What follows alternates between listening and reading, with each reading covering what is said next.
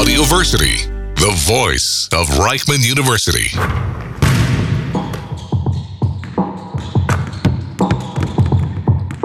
The Baseline.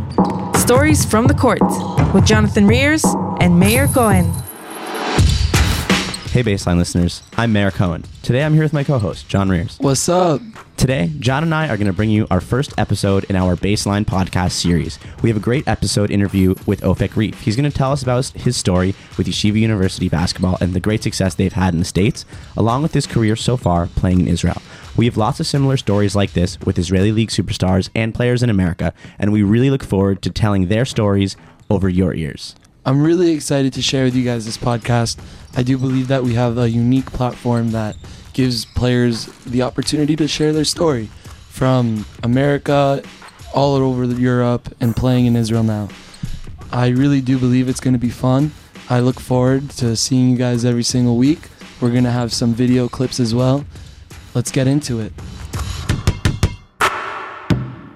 Now welcoming on a very special guest to the podcast. We got the man, the myth, Ofek Reef. We got a baller, man of the people. Thanks for hopping on with us. Just thanks for coming on the show. John and I were very excited, just to get a real baller on the show, someone with some serious basketball experience. How you doing? Someone with some bounce, too. Yeah, we were that watching. Bugs Bounty bounce, bro. Yeah, so we were watching the high school highlights. Those are crazy. First of all, I appreciate you guys for having me on. I'm doing well. And besides that, the bounce, got to work a little bit on it. Oh, yeah? Here and there. Yeah. Lost it a bit. It's coming back. It's coming back. How's it going in Hapoel Akko right now? Hapoel Akko. It's going well. We're, I think, 8 games into the season, 7-1. And then, we have cup games also, so undefeated in the cup games. But, out here doing my thing, really. There you go. All right, man, we wanted to just ask you a handful of questions about ball, about being in a Jewish high school, Jewish college, and wanted to just pick your brain a little bit. And my first question for you is, what really, I'm sure you get this a lot, but what brought you to play at Yavne Dallas, which is a modern Orthodox Jewish school, maybe not getting as much recognition as you would want, of going to like a prep school or something. What made that decision clear for you? Right. So I was raised in the public school system up until junior year. At my freshman year, I think I couldn't even tell you how many times I got hurt in high school, but I was bouncing from injury to injury. I was having some arguments with some of the coaches. I was transferring a lot also. So, at the end of the day, I knew the coach over at Yavne through the Maccabi games, the USA Maccabi games. And, he was biting my ear off, trying to convince me since 9th grade, you got to come to Yavne. Like, you'll get better looks. You'll get better looks here because you'll actually play. You'll put up numbers, this and that. And I just kind of ignored them, For me, going to a modern Orthodox Jewish school wasn't even in the picture at that point. And I got to my junior year, I didn't play. I transferred once again my junior year. And at that point, I realized, look, like I can play AAU junior and senior year, but it might not give me the recognition and, what I really need to get out of basketball to get to a collegiate level. So, I decided to hold myself back a year, redo my junior year at Yavne. So I did 2 years at Yavne, 5 years of high school. So what you're saying is that you think you got more recognition because you went to Yavne? Right. I think it doesn't matter where you play. You could be at a 1A school, 6A school. I know every state has their own divisions, but Texas-wise, 1A is the smallest. You got 20 kids that go to the school. If you can hoop, you can hoop. People are going to find you no matter where you're at. So it doesn't matter where you play. If you're putting up the numbers, people are coming, people are talking about you. The recognition you're going to get that recognition. Right, for sure. I actually had a question for you. I'm going to introduce myself a little bit. I'm Mayor Cohen, big basketball fan in general, big fan of what you did at YU, which kind of, leads up to my second question. I'm from a small high school, right, in Chicago, and a lot of those guys, it was, modern Orthodox high school, kind of similar to Yavne, but their dream was to play for YU. And, it's kind of crazy because everyone's from different backgrounds on that YU team. I wouldn't say that most of those guys grew up thinking, oh man, one day I want to play for YU. I'm sure there was a handful, but a lot of them just had those, unique basketball journeys that led them to be at YU. So with that being said, the way you guys were playing obviously so well at YU ended up bringing, that attention and that media and that hype to the way you guys were playing. So at what point in your career at YU did you really feel like, wow, it all paid off, like going to those schools, 5 years of high school, and then you guys finally made it, you started playing well together, and when did that really click that you guys were going to be something special? I can tell you the moment I went on that visit, my senior year of high school was really when I went out there. I stayed with some of the guys, watched them tear apart Brooklyn College, I think by 40. And the most intriguing part of that game that I watched was just they don't set ball screens. We don't set ball screens. So like you're watching the game as someone who doesn't know the offense, and you're like, okay, if this guy who doesn't look like he knows anything about basketball is scoring 15 points, and you got everyone's contributing to the game offensively and defensively. That's a system where everyone can thrive, especially if you're lacking. Maybe you're not the best shooter. You can't finish under the rim very well. So it really just brings out the best in everyone's games, because you can, if you're not a good finisher, you're flaring out for a three. You got backdoor cuts to finish at the rim. So when I was watching that, I kind of really just said, you know what, I think YU is the place I got to go. And it's also, I spoke with Coach Steinmetz. You want to go to a place where you're wanted. You don't want to exactly. I know a bunch of kids, that I graduated with, that went to public schools, that are sitting D1 bench right now, riding it. They haven't touched court since 3 years ago. So, instead of saying, oh yeah, I go D1, okay, let's pull up the stats real quick. 0 minutes, 0 points, 0 nothing, right? So, you go D3, and like I said, if you're a hooper, people will find you. It doesn't matter where you're at, right? For sure. Ryan's G League hooper. I'm overseas. We'll get to Ryan. Both the Halperts are overseas also. So, it's just doesn't matter where you go, like I said. But, that I think my senior year, I was like, okay, I think this is the best decision for me. I had a few other colleges I was looking at. From a non-basketball aspect, what were you thinking about YU? Oh, dude, interesting. It's a interesting world, right? Obviously, I'm Israeli. I grew up, I was born in Tel Aviv, but growing up outside of Dallas, not many like black hats or like Orthodox Jews where I grew up. Especially going into the public school system. So the first minute I got off the plane and I got to YU, I was like, dude, what the hell? I was like, what? I can imagine what is going that. on That's here? crazy. They're crazy over there sometimes. Right. And, it kind of took me a while to get adjusted to it. And, I look back and that's one of the reasons why I left a year early, which, we can go into that a little bit later if you guys want. But, I just I wouldn't say I didn't fit in, but I didn't fit in, it was just it wasn't my crowd. Obviously I had some of the guys who weren't as religious. So, I'd hang out with them, we go out. But majority of the time, Friday, Saturday came around and I'm stuck in my apartment on my phone, or I'm playing Xbox. I'm just sitting there. I'm like, dude, why am I not at a state school playing ball there, right? Like I can go out, party Friday, Saturday night, and I'm just like, you know what? We'll stick through it. Right. Do you feel at all that kind of culture of I'm sure they're focused on their studies a lot in school, but do you think that really helped lift the ball team in kind of like the situation where there wasn't too much, outside distraction in terms of, party and having a good time? Obviously that takes away from the experience a little bit, but do you feel that kind of maybe locked you into, becoming that baller? I'm not going to lie to you. I feel bad. I feel bad for Coach. He for sure knows also, but you got guys, especially last year's team. I think it was more spread out where we had very religious guys, and then we had like low end of the scale like me, where nobody, we don't keep Shabbat. I'll keep kosher, but Shabbat, we had people going out, and we're throwing parties left and right.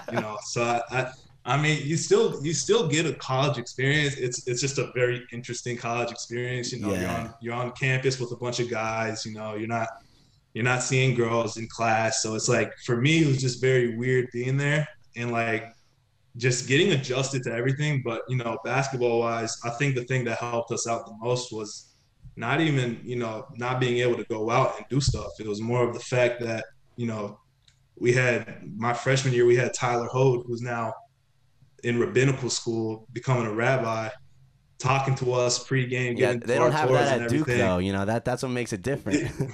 I mean, they have Coach Schreier now, so who knows? Exactly. But So I think that respect between the guys who aren't religious and the guys who are religious, and nobody's really saying much about it. I'm not going over to someone and clowning them for being religious, and he's not coming over to me trying to like push being religious on me. So that respect off the court kind of translated on. That's great. So you touched upon how you left school like a year early.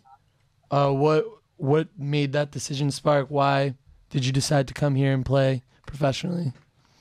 Right. So, I had a great opportunity over summer. I played in the Maccabi games in Israel with honestly great players, great coach. I think everyone on that roster besides me and two other kids were D3. Everyone else was, D1 or Ivy League. So, I got a phone call about 2 weeks before it happened. I went to tryouts. It was good hoopers, everyone, from all levels.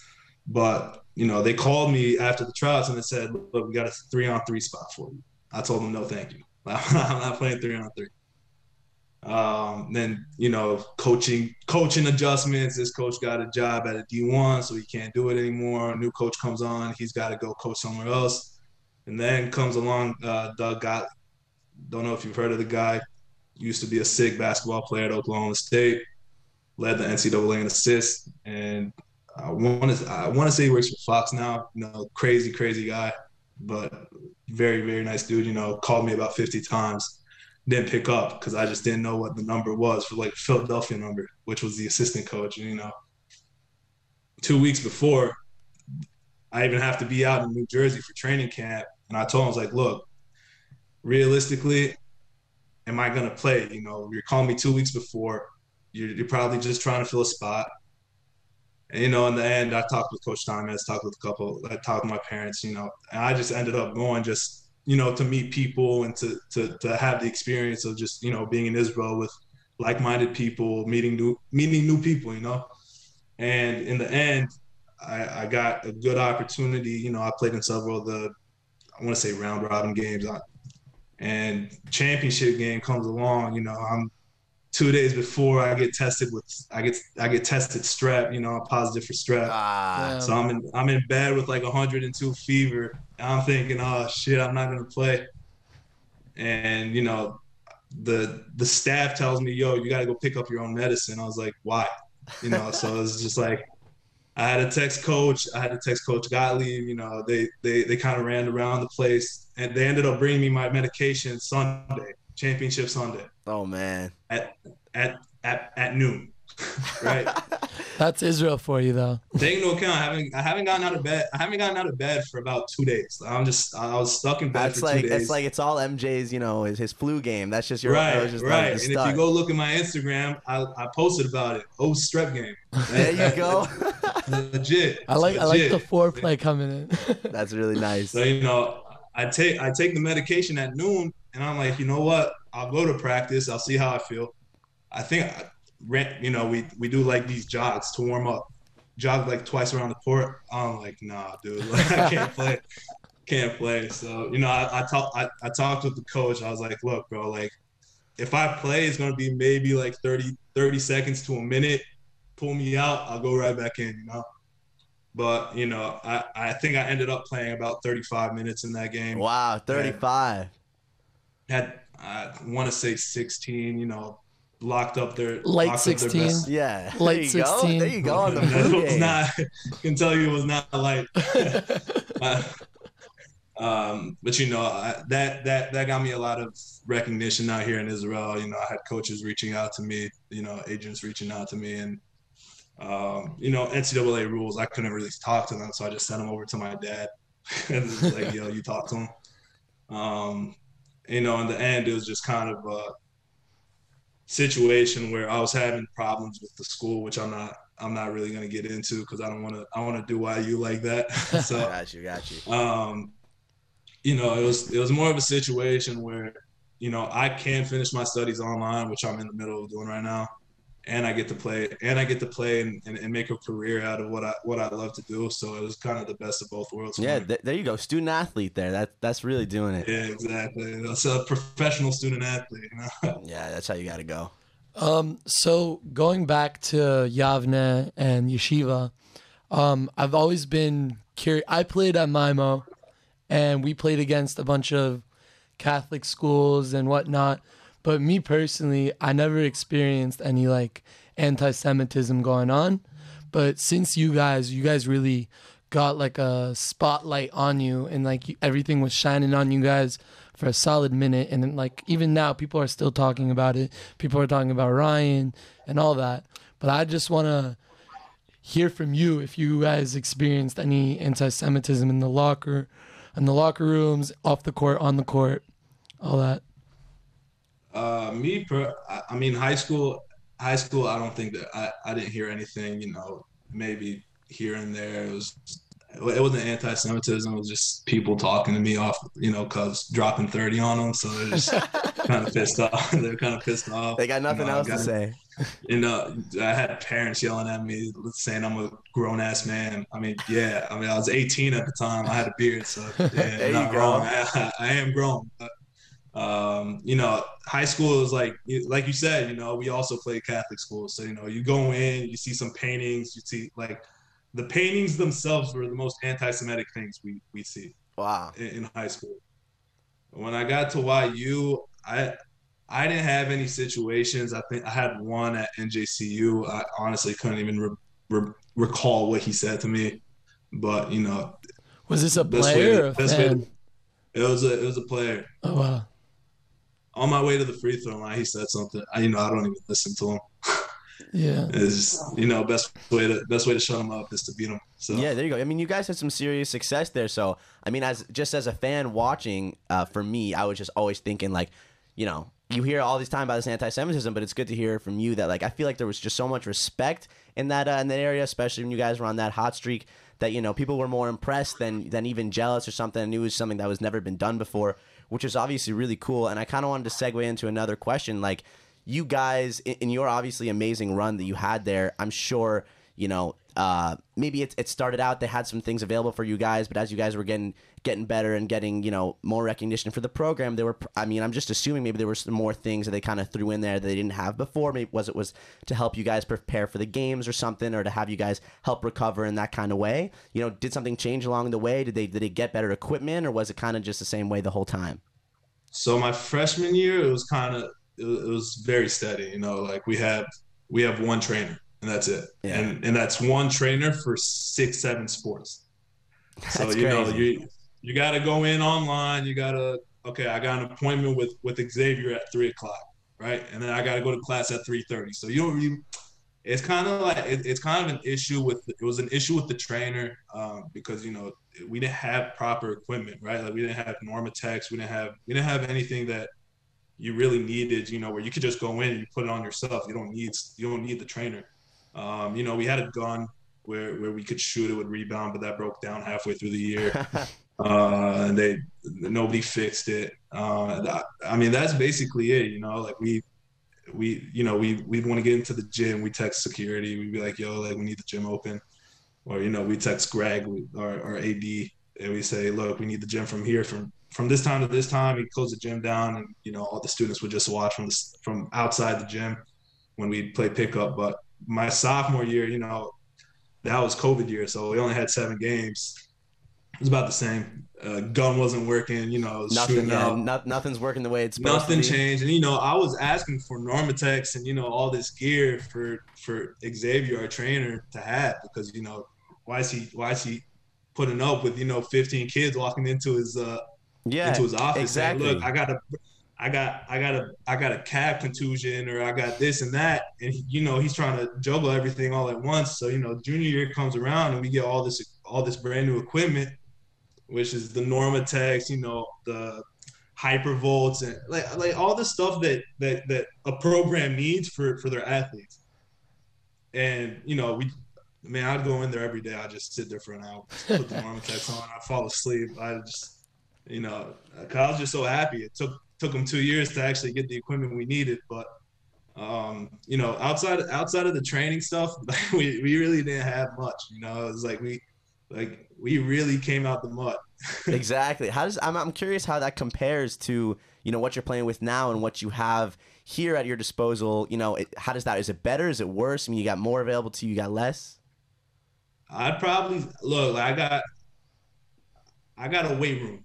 Okay, that's better than nothing. I got a weight room, but it's we have trainers. They're not at the basketball courts. If you get injured, you gotta go get your X-rays, your MRIs. You gotta get all that stuff done, and then after you do that, then you go work out with the trainer. But I mean, it's really up to you. Third league is so much different than second and first league out here. We practice 3 times a week. We have a game Sunday, once a week. So it's truly different. Like when I came out here and I started playing, I was like, dude, 3 practices a week is crazy, right? Like we practice 5 times, maybe 6 times a week before season started, and then we practice maybe 3-4 times a week when we had games. So I mean, just knowing how to take care of yourself and your body. If your body's hurting, I got a good coach who respects it. So if you tell him, look, like can't go today, still got to come to practice, but you just sit on the side, you watch, try to get someone to improve yourself by watching and learning from the vets that we have on the team. Right, 100%. Also, yeah, I figured that you probably learned how to take care of yourself when you had none of that equipment in those first couple of years. So I mean, that's a skill. Maybe if you played at some bougie college and you have to come overseas, because you see a lot of these guys. We're in Herzliya, right? B'nai Herzliya is right here. They have all these American guys. And John and I always think how it's interesting, changing from, D1, maybe they played some G League, maybe they played some other places overseas, and they come over here, they're in Herzliya. It's a nice place, but, you're playing in front of, a handful of fans every night, and maybe they don't have all the equipment and how they have to adjust. So, it's interesting to hear from you how you really adjust, throughout that whole career and, every stage that you had, which is really cool. I wanted to ask when, at what point did you always have the goal to play in Israel? At what point did you realize, in your career that, okay, that's what I want to do. I want to be here and I want to, start balling in Israel? I think it was kind of like instilled in me at a young age. My grandfather was, he's a diehard Maccabi Tel Aviv fan. He's kind of crying right now since I'm playing for the Hapoel team. But I mean, realistically and just being truthful to myself, it was more like I know I can't make the NBA. I'm not 6'8", I'm not 6'9". Yeah, I'm athletic, but these guys that are 6'1", 6'2", they're taking off from the free throw line. Yeah, 100%. It's just a different type of athleticism. So, I kind of pictured myself playing in Israel. The European basketball is also a completely different game than the NBA and anywhere in the States. So, I mean, for me, it was just where can my game translate the best? And I thought, from a young age, I could translate it over to Euroball. Is your plan to stay in Israel, or if you got the opportunity somewhere in Europe, you'd take it? Ideally, I'd want to stay in Israel. Where that's end of the season conversation with the agent. Obviously, what teams are interested. Where I could sign to. Maybe even as a practice player for a first league team. But it all depends. If the situation's right, it's always possible. I don't want to say no because. I mean, that's part of basketball, right? Like you want to travel, like you get the opportunity to go to a different country and be there for a year. I don't see why you wouldn't take it. So from what I'm hearing is like in your head is just like my profession is going to be basketball, and wherever the opportunity lies, I'm going to grab that. Right. So we were talking about for a minute before about our boy Ryan. Popped off last night. You see that 21-point game? Yeah, crazy 8 game, for 10. I loved it. That is efficient. He's that looking is quick out there, He's like, I don't know. I feel like, it's his first, regular season game. They're really getting him in, 18 minutes, and he's putting up, 10 shots. He's getting comfortable. What do you think the ceiling is over there for Ryan? Like, how do you feel he's going to play out the rest of the season? I wish him the best. That he really took me under his wing when I got to YU. So me and him are boys. I still talk to him here and there. So ceiling that's I think it's through the roof. Like it's through the roof, right? You look at that roster and you're like, who there can really shoot the ball like Ryan? Besides maybe Buddy, nobody. And no disrespect to Bohan, but Buddy Boeheim, if he's fighting Ryan Terrell for minutes, it's kind of crazy to think about. No disrespect to Buddy, but I just don't think he's not like Ryan. He's not like Ryan. Not built the same. It's kind of a situation where you gotta kind of get comfortable. He came off an injury before the season, so I think he's still. I think he's finally starting to get into his groove. After yesterday, he should be feeling 100% with the shots he's taking. He was getting shots with the 3-4 minutes the coach was giving him earlier in the season. And I think that has a lot to do with it. Ryan's a confident player, and if the coach isn't instilling confidence in his players, it's an issue anywhere you go. If your coach is bagging you down, you're not going to shoot, and if you do shoot, you're going to shoot poorly. So I think now the coach understands. He's like, look, like, this kid can hoop, and like that. Yes, sir. I think we all knew that Ryan could hoop. Yes, right? sir. If you ask anybody. I remember coming to the gym one time, playing with you, and then Ryan's like, "You gotta play me 1-on-1." I'm like, "All right." I'm like standing above him. I doesn't do shit. Like he can't see me. He literally can't see me. Just shooting. Right. Look, that's how I felt 3 years at YU. Right? I'd have to guard Ryan in practice because I was like if nobody else is gonna guard him, I'll guard him. It seems like he also has a good opportunity playing under the Pistons, who aren't the strongest team. Right. There's definitely room for opportunity there. Say whatever, people get hurt, people get traded, whatever happens, and he keeps balling like this. We could see a potential NBA viewing of Ryan Terrell. That's what we're trying to see. And while we're on the topic, we've got about 4 minutes left of this Zoom, so that's what we're going to call for our timer. We want to, we're going to talk a little bit more on this cast today in today's episode, a little bit about our, MVP predictions. We just saw some crazy stuff going on in the NBA. Just from you, we want to hear it from you, a baller. However much you're following the NBA this year. Is that Dallas? You got Luka doing some crazy stuff. Gotta go, Luka. There we go. That was ridiculous. You don't even got to give me a list, bro. I'm taking Luka. 60, 20, and 10. Come on, bro. That was ridiculous. That was ridiculous. He's carrying, but, I just want to get your take. Like, who do you feel like, we got the top 5 teams? Because I think everyone's saying the Celtics. I think everyone's saying, maybe the Bucks, although they've been struggling. Then round out the rest for me. What are your top 3 besides for those guys? Top 3, obviously it's definitely the Celtics. Like you said, I just don't see the Celtics winning. Sorry to tell you, winning it all, man. Me neither. Do you see them coming out of the East? They struggle when it comes to playoff time, and when they play legit teams, right? Last year they were looking good. They looked good. Well, they got to the finals, bro. No ring, man. I didn't see Dallas in the finals last year. Hey, I will say though, they look better than the Celtics, and they don't have much. I'll tell you that. That's true. That's true. They don't have much. They did have an impressive win of the Suns. And the thing, we ate them. Yeah, we ate them. Luka wasn't taking D-Bucks shit. If they don't get Luka help, that's probably they got to do something, man. They just made that Dirk statue outside. How long is it going to be before that Luka statue's there? Dirk was there for 21 years. He got one. Yeah. He got one chip. So I feel like this is primetime Luka. The guy's 23 years old. I think he got at least 3 or 4 years left of prime Luka basketball. They got to pull some strings. They got to put something. Got a little more than that. Okay, more than 3 or 4. It's because his game is just so different. And that's the thing. Now that we're seeing all these EuroLeague guys coming in, the game's changing. Which I don't like watching NBA. I think I maybe watched 2 or 3 basketball, like legit NBA games this year. It sucks. The game sucks. It's true. There's nothing good about the game. There's no defense. You know, the only good thing about watching the NBA is watching John Morant try to baptize someone. That's about it. Dude, he's crazy. But exactly what you're saying, I've been thinking too. I've been telling Mayor this like all year. EuroLeague is on the come up. And like it is a serious league now that players in America are like, all right, I want to go ball in Israel. I want to go ball in France. I want to go ball in Greece.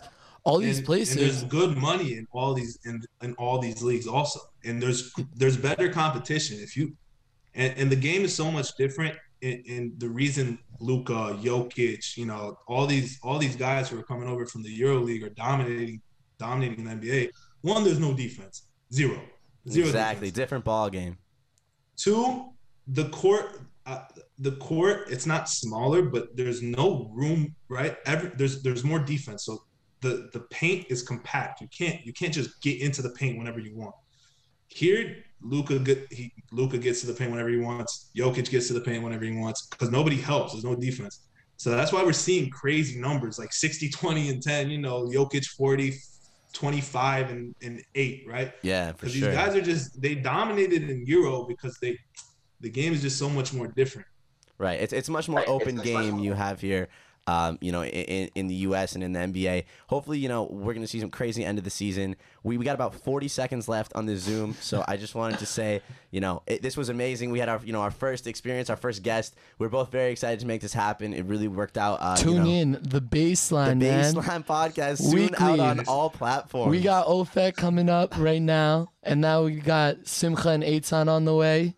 We got... Hopefully Ryan will get some point. You know, we're working on it. I'll talk to him. I'll reach out. There we go. Yes, sir. There we go. Our plug. When Simcha and Eitan come out, I hope that we can see you too. Maybe we'll get some runs in. Kick your ass again. Yo, for real though, we appreciate you coming on. It was very easy, great conversation, and you know, hopefully another time in the future. It was a great time. We appreciate it. Actually, בהצלחה. Thank you. I appreciate you guys. I appreciate you guys. Appreciate you. All right, that was great. We had Ofek with us. Ofek Reef on the cast, the baseline. The baseline, the first cast. Great guy, man. That was a great guy. That was a great interview. You know, I really liked, you know, really digging him about the YU. And, you know, what I was trying to reach with that question is how the equipment kind of upgraded. And like you said, when he started playing his junior year, you know, post-COVID, I'm sure they really improved all their equipment because I feel like if you're Yeshiva University, if you're YU, you're realizing that you're on ESPN, you're in the New York Times. Yeah. People are writing about you when you won 30 games in a row, when you won 40, and especially when you won 50. What are you doing to help that basketball team and to help the program grow, to get new players, to continue this? Because everyone wants to watch Jews ball out. It's not even just as the basketball program. It is a program. As a university is a business. And if they are promoting their yeshiva basketball team, they should be giving them the essentials that they need to keep them at that level. He was saying before the equipment upgrade, he didn't get like the most... He didn't get the most help that he could have had. Like, he could have gotten hurt more often without the trainer. 100%. He was saying one trainer for 6 or 7 sports, which is crazy. That's nuts. And these guys, as I said before, they're running 5 practices a week. They've got, I don't know, let's say 2 games a week. And you got a class at 3:30 and you're getting in with the trainer at 3. That's a little bit crazy. And for me, I really feel, you know, so much respect for these guys, for what they've been through and you know, how they had to, you know, fight throughout all of college and how they, you know, they beat all the odds, man. 50-0. Just an unbelievable run. It was great having Ofek on, and I wish him all the success. He's a baller. He's a great player. You know, and that flu game, you know, that cold game. That's a cool story. Imagine having a strep throat, and you got a game. He ends up dropping what he says. Drops 16. 16. You know, in some professional ball, like it's nothing. So that's very impressive. Very. You know? I was actually kind of surprised when he said that he didn't really experience any anti-Semitism playing on that team. Like, we are seeing such an uprise with it now. And we're seeing, like, people talking about it so much. But this team that was fully Jewish and wearing kippahs on the court, they had a lot of recognition. We didn't see it. He didn't see any anti-Semitism besides for that one guy, which still, it sucks. But you would expect more, wouldn't you? Right. Yeah. As I was saying before, and I brought up, you know, I feel like they were really, you know, began to be respected as, as a real team, as someone to be, a force to be reckoned with, which they were, of course. And it's cool to see that, maybe that respect did pan out into, not a lot of anti-Semitism. And, it's a team from New York. It's a team like, just a bunch of Jews in New York balling out. They had a great time. He was telling us about the success, and it's cool. It really opened them up for all those opportunities. I wonder, the team did so well, and it really feel like it set those guys up for success. If all those pieces weren't at YU and they didn't go 50-0 and they didn't get all those headlines, would Ryan have had the opportunity to play in the G League? Would his name have been out there on draft boards? Would Ofek have had the same opportunities in Israel if that team didn't perform so well? So it's cool to see all those all the aspects coming together and really helping these guys out in their basketball careers and in their careers in general. As we talked about before, whether he's playing in Europe, there's money to be made. Definitely. There's a lot of cool stuff they could do with their careers. And I liked what he said. There's a Dallas guy, so he had Luka. Obviously, Luka with 61, 20, and 10, I believe, last night. When I saw that stat line, I was like, if he dished out 20 assists, that's crazy. But it was 20 boards, and this guy is. He's a guard for the most part. He plays a little bit of guard forward, and he's just scooping 20 boards. I think it has to go with exactly what we were saying about the EuroLeague. The EuroLeague is a very tough. They're breeded to be tough. These guys are scrappy. They know how to get the ball. They know how to play physical. Luka knows how to play slow and physical, so that's why he can finish at such crazy angles, and why he's getting these boards is because he's a big boy. He might not look like the biggest boy in the court, but he's a big dude. Yeah, he's up there. Yeah. So him getting 20 boards obviously is surprising, but it doesn't surprise me to the sense this is Europe basketball. That's what it is. And Ofek was saying it perfectly.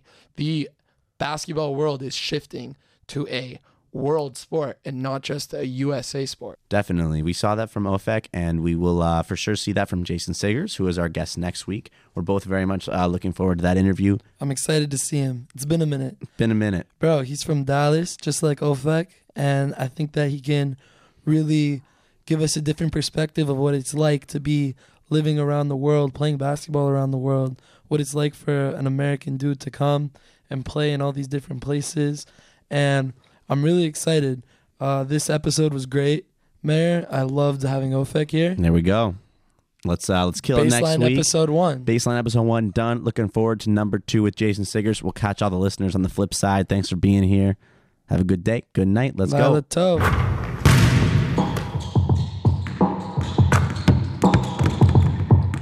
The Baseline. Stories from the court with Jonathan Reers and Mayor Cohen.